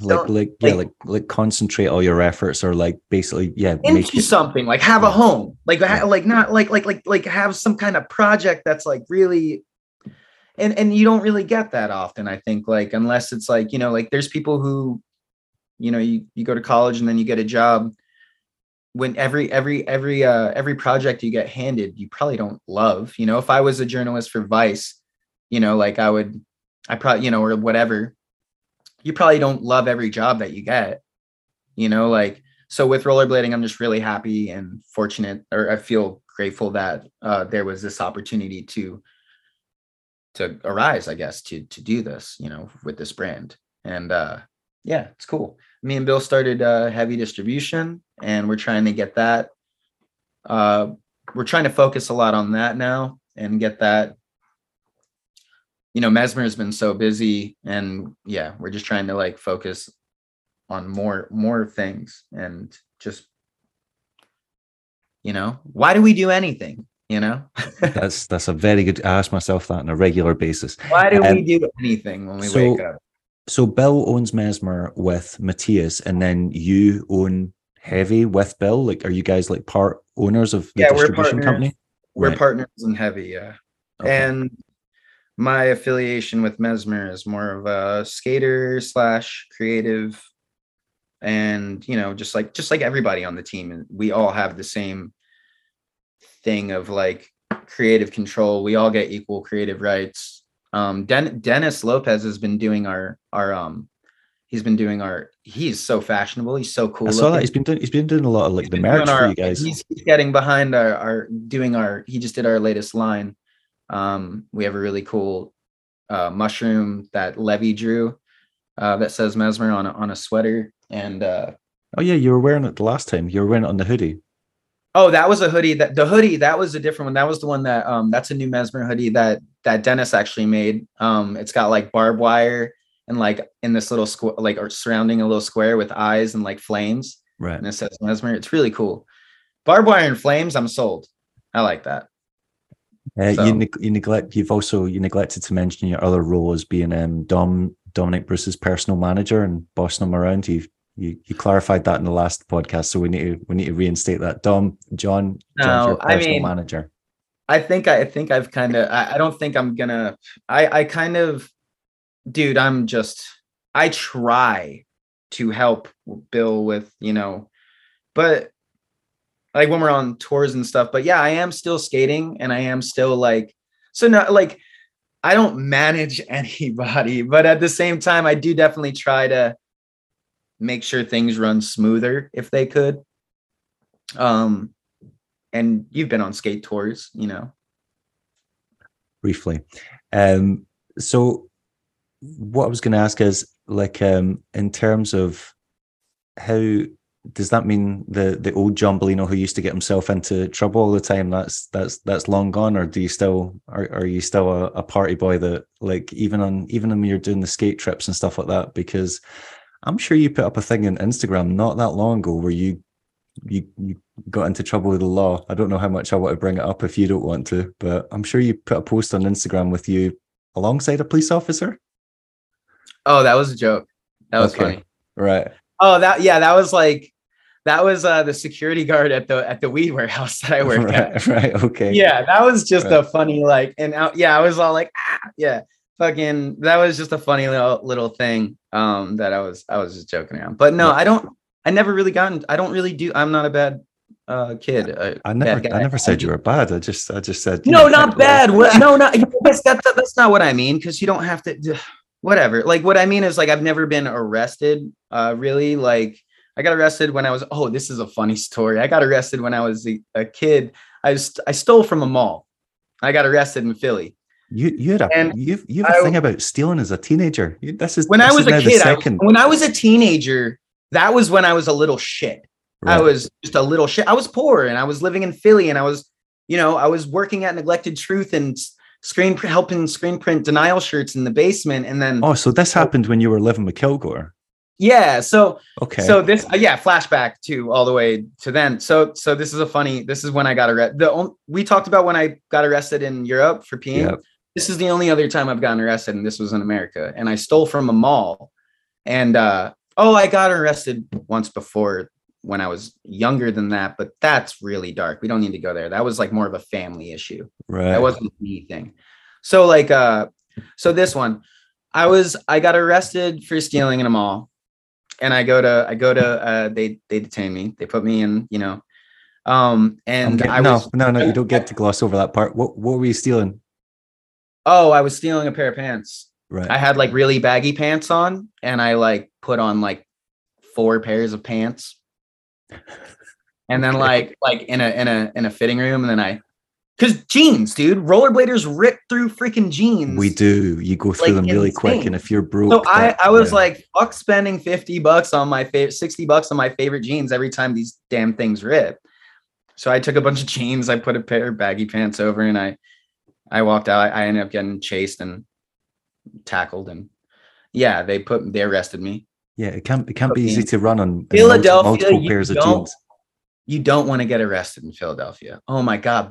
The back of the van that they threw me in, it was a big van and there was blood all over the van. And I had handcuffs. So they threw me in face first. And I just remember my face just being on like blood, dude. It was disgusting. I was like, fuck, dude. Like, I don't want blood on me and shit. So anyway, they take me in. They detain me in in a holding cell. And the fucking cops are watching SpongeBob. They're all laughing, watching SpongeBob. I'm like, this is insane. All of these old fucking cops, like, okay. So I start kind of like, do I get a phone call? Do I, blah, blah, blah. And they're trying to get in touch with like people that, they're trying to get in touch with people in my family, and my grandparents raised me. They had passed away. That I think I told you about that. And yeah, I went to Philly. They were my guardians. So like, there was nobody for them. They weren't getting in touch with anybody. So I was like, can I just make a phone call to somebody? And I called like Kilgore or something. Yeah, I called Kilgore. Kilgore doesn't show up. Like 5 hours go by, something like that total while I'm in there. But like, since the phone call, it was only like an hour or two later. Fucking Sean Kelso walks into the fucking police station, and Sean Kelso busts me out of jail. I was just like, no fucking way. Like going from, you got to remember, I was still like 16 at this time. Yeah. So I was like a kid who was obsessed with the Kelsos, still am, but like, was like, this is just insane. I moved to Philly and now I'm getting fucking arrested and picked up by Sean Kelso. I was like, I was more stoked at the end of the night than I was like upset. That is a good Grom story. Like, how many people can say Sean Kelso like bailed me out of jail? Like that's a good blading Grom story. Yeah, it's a very surreal, crazy moment for me when I was like just starting to hang out with these guys, Also, I kind of feel like if Adam Kilgore showed up to bail you out, that might not have done you any favors, because he'd probably walk in just stinking of weed smoke, and the police officer's like, we're not letting you're going right. Get over here. We're bringing you right in too. Right next to me. Throw me right in the cell with me. Yeah. They'd be like, you're not paying his bail, and can you please empty your pockets? Yeah, totally made sense. I think I called Kilgore and Sean showed up. Maybe I don't think I called. No, because I was like, what the fuck? Sean, what is SK doing here? That was funny. But no, I'm not. Besides that,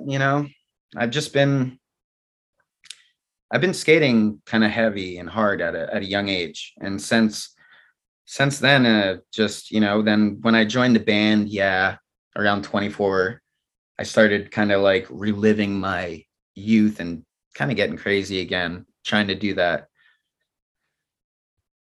free spirit wild guy thing. But I still was always very, if you know me, oh, sorry. My daughter's just breaking in. Yeah. Well, and she's gone again. She basically just came to steal the dog from the room. So yeah, like, I guess like, yeah, I think like that was just I never really, before that though, the other incident where I got arrested, that was just like a family thing where my brother got picked up. He and, brothers, young, he unfortunately had some drug problems. So they picked him up with like a pill prescription that like was ripped off, and he had the vial, and they went to go search the house, and I was there. But yeah, besides that, I guess like when I got older, I was kind of like, when I started to do the band thing, I kind of like smoked a lot of weed and drank, just like kind of party scene, that's standard stuff. Yeah, like that's not, I mean, I feel like, but I in California, you always run into people that are, it sucks because, it's like my brother, drug problems are really real, and they're a bummer, like I had to save my brother from like a really bad situation a couple years ago when we brought him to Florida, and he was having drug issues with heroin. And yeah, me and my uncle called me and he was like, hey, we got to go do something. Your brother's going to die. His livers are failing. He just got out of the hospital and he's staying, in this really Fleabag motel with this girl, and there's a dog, and the place just got flooded and they're just living in a flooded room. So I was just like, oh shit. So we just got like 2 really quick like tickets to Atlantic City, New Jersey. We tried busting in. They wouldn't let us in. I climbed through the window. I eventually broke in. And yeah, it was not a good scene in there. It was very, very bad. So we got him, took him to Florida, and now he's doing great. Like he's doing a lot better. He hasn't, been messing with that stuff. And like, I do understand it's hard. He'll smoke like vape pens, some weed and stuff. And that even bothers me, but it's still like, whatever, like he's not touching heroin. Yeah. So, Oh yeah. Like you need to pick your battles. If that's, yeah. if it's a vape pen over something that intense, then yeah, let's just let the vape pen slide. Yeah. So with all that, my parents they do, I guess we're getting kind of deep. My parents, they're still battling their addictions, and that's why I was taken in by my grandparents. Mm-hmm. So drugs have ruined my family. My cousin Natalie died at 17. Like my uncle Phil, so I could keep going. There's really like a lot of people. My cousin Joel, great skateboarder, Joe Connell. So many people that I love have been taken away by heroin and drugs. So I've always kind of like stayed away from that stuff. And obviously you have to stay somewhat athletic to do rollerblading or sports or even playing a band. There's a lot of, so it's a show, it's a show. And it's a lot of, people can get away with doing the whole cocaine thing, and like alcohol, but that makes you spiral into, and people can get away with the heroin thing, but not really. When you see a live musician do heroin, they're nodding out. They're not, people are like, boo, this sucks. Yeah. The fuck is wrong with you? Like, stop being, but like, I get all the sides though. Like, I'm not like mad at my brother. I'm not mad at my parents. I'm not mad at anybody for doing what they do with that. Cause I totally understand, small towns and not much to do. But if there's one thing I could say, the world is a lot bigger and beautiful than the small towns. And there's a lot more to life than, just having a quick high and a quick lay or whatever gets you to do, whatever motivates you to try and do those drugs, to hang out with those people or do those things. Life's bigger than that, and there's experiences that are much better than drugs. Landing tricks is much, much better for sure. I think that says a lot about your personality though, and your character, like, because obviously it does sound like you didn't have the easiest upbringing and, didn't have the most stable. Obviously your grandparents sound like they were awesome and took you in and decided to like raise you. But when they passed away, it could have been so easy for you to go, well, the easy option is to just fuck my life up. You chose the hard option. You moved away from like your family and friends. That's what I mean. You moved away, you moved to a different city, which I would imagine would have been exciting, but at the same time, it's also quite intimidating, especially when you're that young. And dude, I was a puppy. And as a result, you've went from New Jersey to living other places in the East Coast to now living in California. You've seen parts of the world that I'm assuming most people in your like close family haven't seen. You've been to countries they probably will never visit, and that's your doing. You did that. Yes, your talent got you there, but like your character and the choices you made also got you there as well. I think that like when you're presented all these things in life, like that's kind of why people say sometimes like it's character building, like having a hard upbringing. Because yeah, when you're on your own, you can't, you know, even if you have a huge attitude, you need to learn how to tame that. Everybody has a little voice that is more aggressive than the other, you know, passionate voice. And like, it's just like when you're on your own as a young kid, yeah, like, and you have these kind of things happen, I definitely do think you can't just act any way you want. And like, I feel kind of blessed to walk that path, because it helped me kind of appreciate, you know, what people like. It just made me appreciate, really, I guess. Yeah. Like, and it made me there were a couple years where I think, like, you know, you get a little envious about other people and other things around you, but like there's also something you learn from the hard road, that like kind of I like, when I have problems, when I hear of other problems that other friends have sometimes, you know, it's like you got to really think about everybody's boat, and like, it's just hard, man. Like, life can be hard, you know? And for me, I think that it helped me. I think that, like, yeah, it's better to write the book while you're walking the path, rather than, you know, read a really good book and try and emulate the story through an imagination. You know what I'm trying to say? Definitely. Yeah. Like, it's just more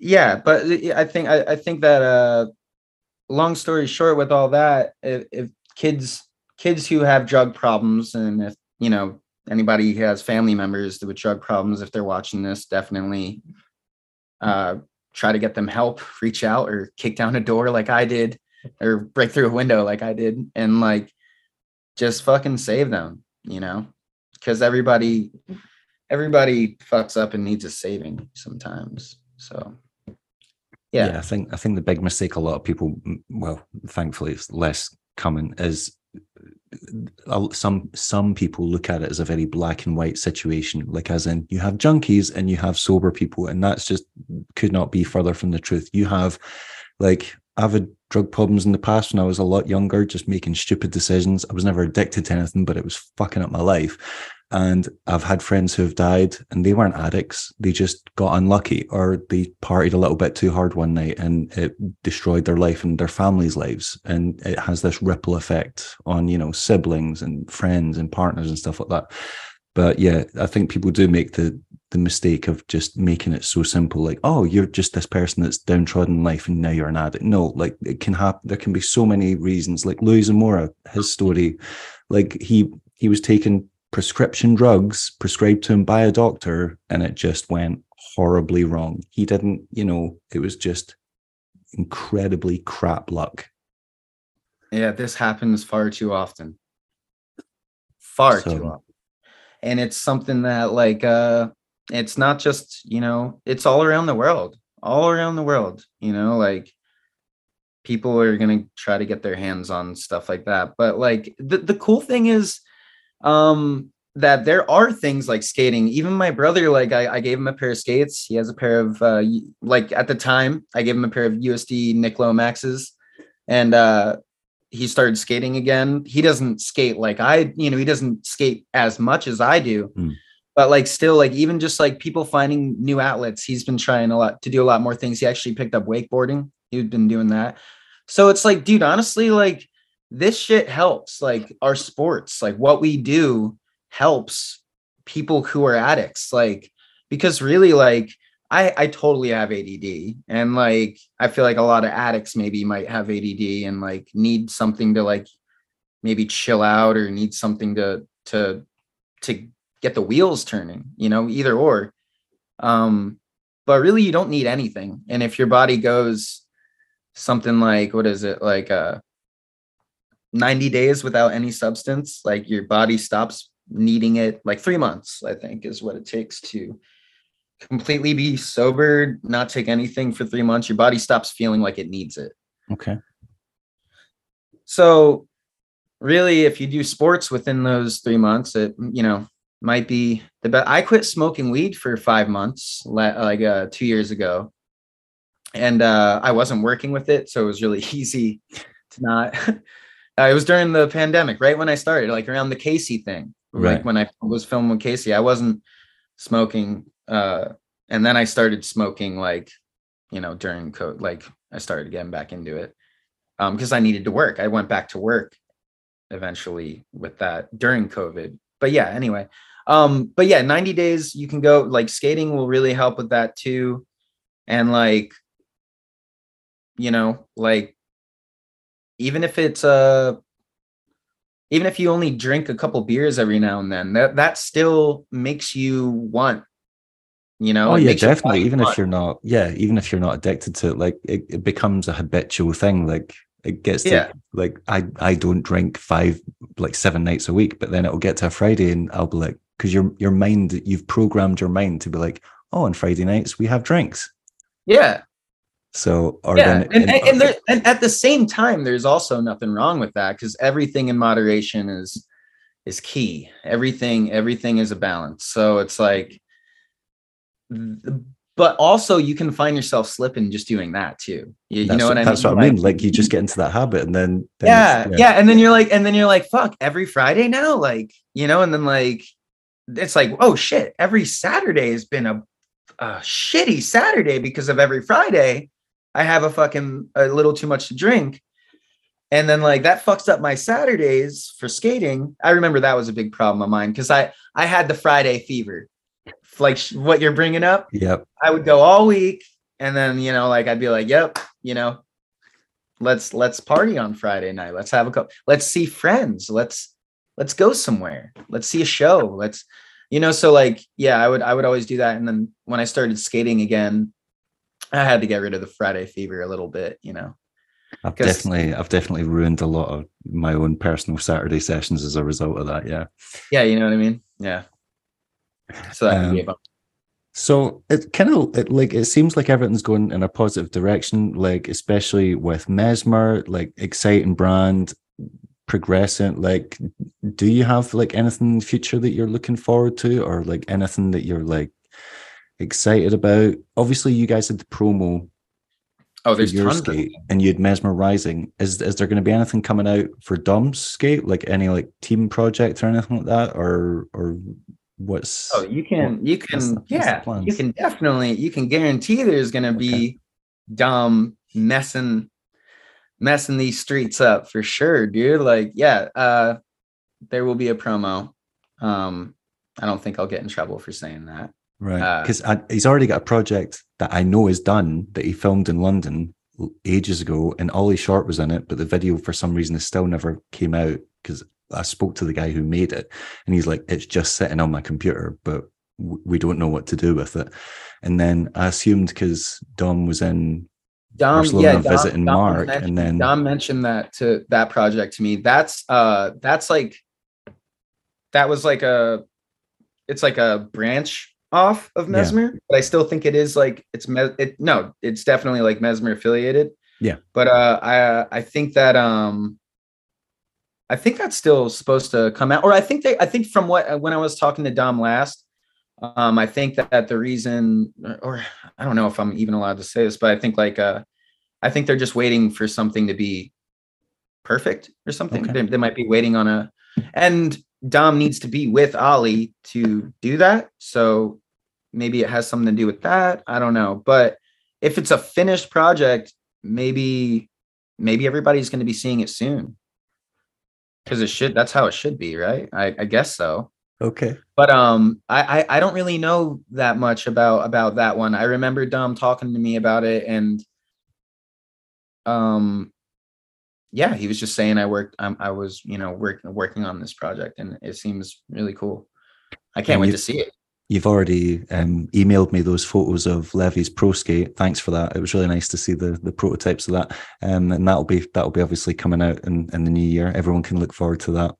What are you talking about? I never sent you any photos. You're a ball buster. No, there actually no comment. But I can't wait to see Levy skates. I think that's the safest thing to say. I think for your own personal well-being, I think no comment is the way to go there. Yeah, I mean, I can't wait to see his skates. I'm sure you can't wait to see his skates too. I can't wait to see the skates. Yeah. There's gonna be skates and skates and more skates made. A lot of skates. We're doing That's good to skates. know. Yeah. Also, I love since the last time we spoke, you've somehow managed to have a new section out because Soderbergh really slippery slope, and you had like a mini part in it, and I was like, holy crap, there were some amazing lines in there. The bench line where you're like hitting the top and the bottom of the benches. You had the toe roll and heel roll Tony Hawk combos, like that. It was short, but it was amazing. I didn't mean to like. It's weird. Like I skate with those guys on the weekends. Like those are my guys. I skate with the Too Easy guys all the time on the weekend. Those are who I skate with. But at the same time, when I'm going skating with them, I'm not imagining like I'm filming a section. It's just more of I'm like skating with the session. I'm skating with my homies and like each spot, you know. And yeah, of course, you know that Germ is over there. Jeremy Soderbergh is filming, and you know, like your homie, you know, Greg's filming. There's people filming, but like you're really just showing up to a session, and you're so with that little profile, I was fucking delighted. I didn't know. I asked Jeremy, like, hey, can you send me like what I have? Like Right. like weeks before, like a couple weeks, like literally 2 weeks before he was done doing it, because I was like, I don't know what's going on here. Like, I don't know what tricks I need. I'm used to like, you know, making a section.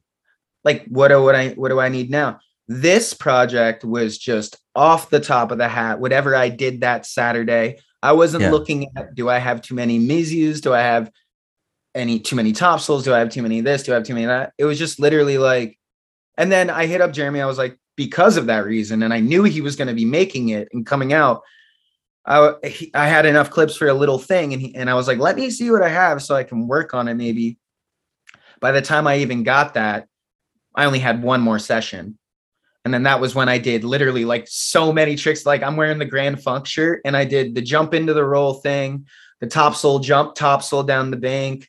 That was the same day I did the alley mono roll to 270 soul to alley heel roll.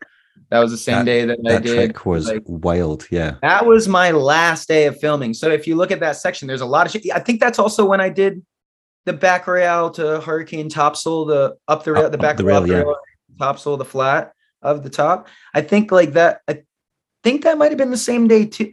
That was like, there was just one day that I remember just being like, fuck, I gotta do shit.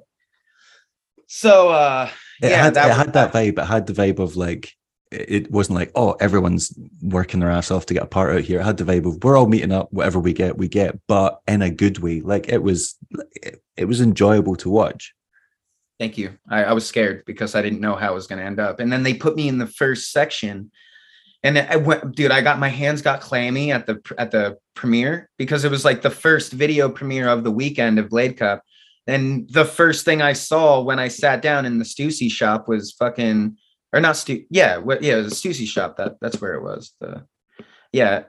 So am I saying that right? Is that the fashion brand Stussy? Stussy, I think that's how you pronounce it. And I don't know, like British people call Nike know, Nike. maybe so we don't know anything. I don't know. Maybe it's Stussy, and I might get made fun of after this. But so we were in that store or something, and the premiere happened, and the first things first was me like doing a cab driver cess slide thing, which I thought was kind of goofy in the first place. I was fucking around.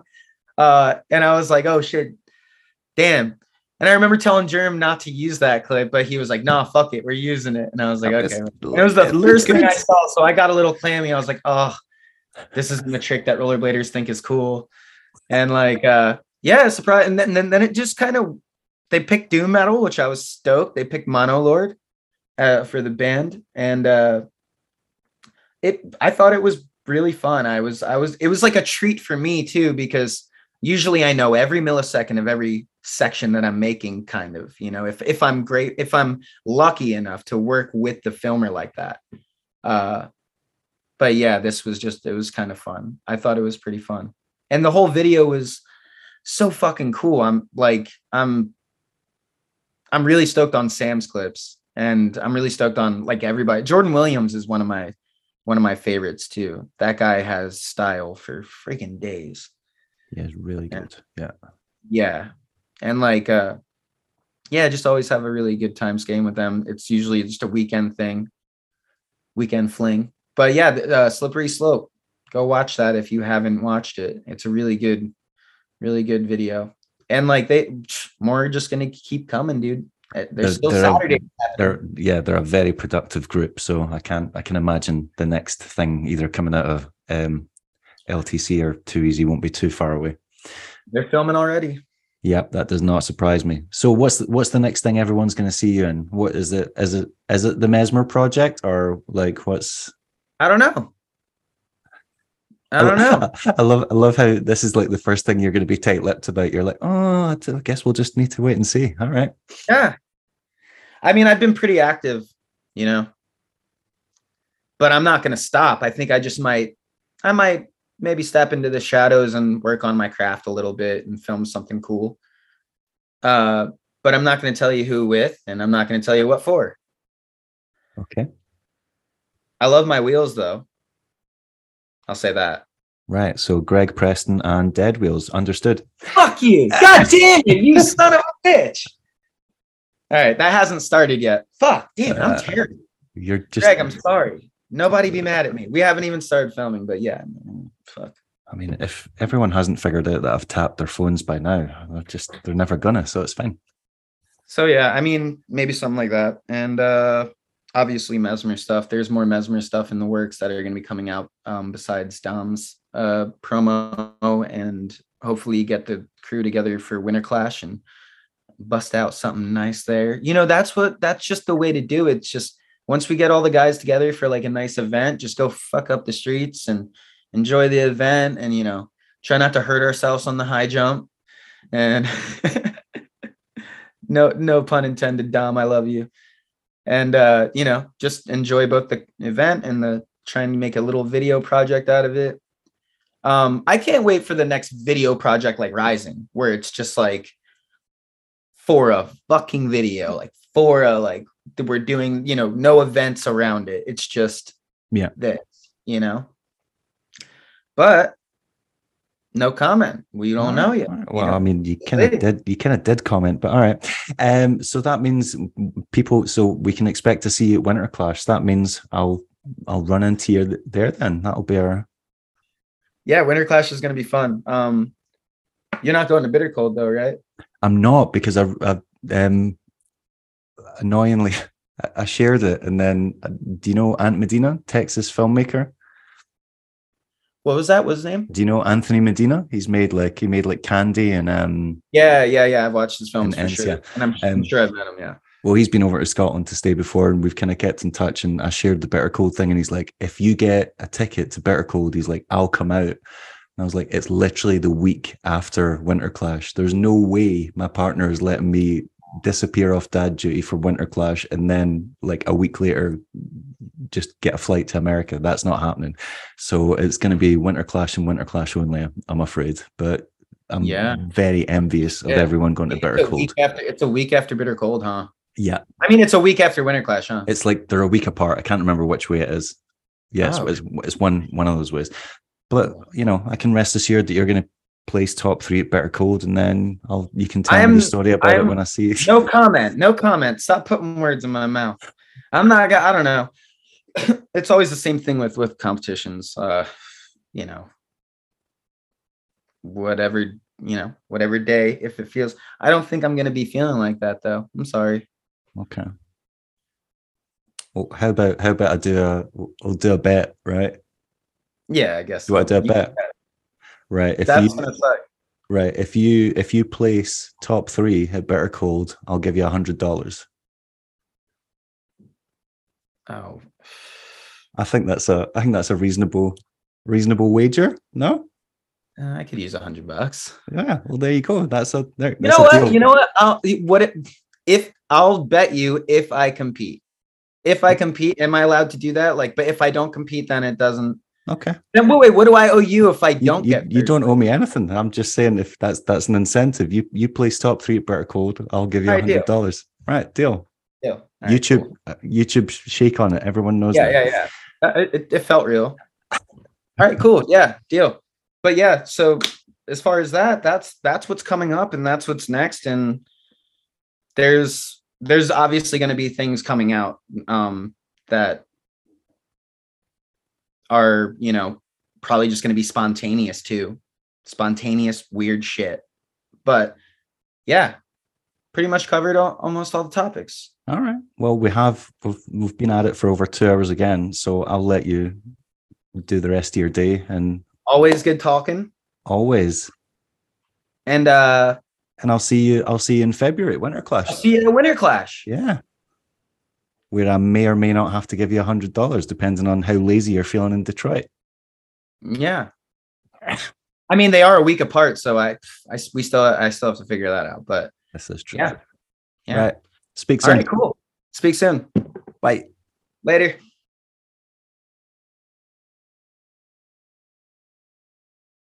Don't fuck with us. It's gonna get real bad.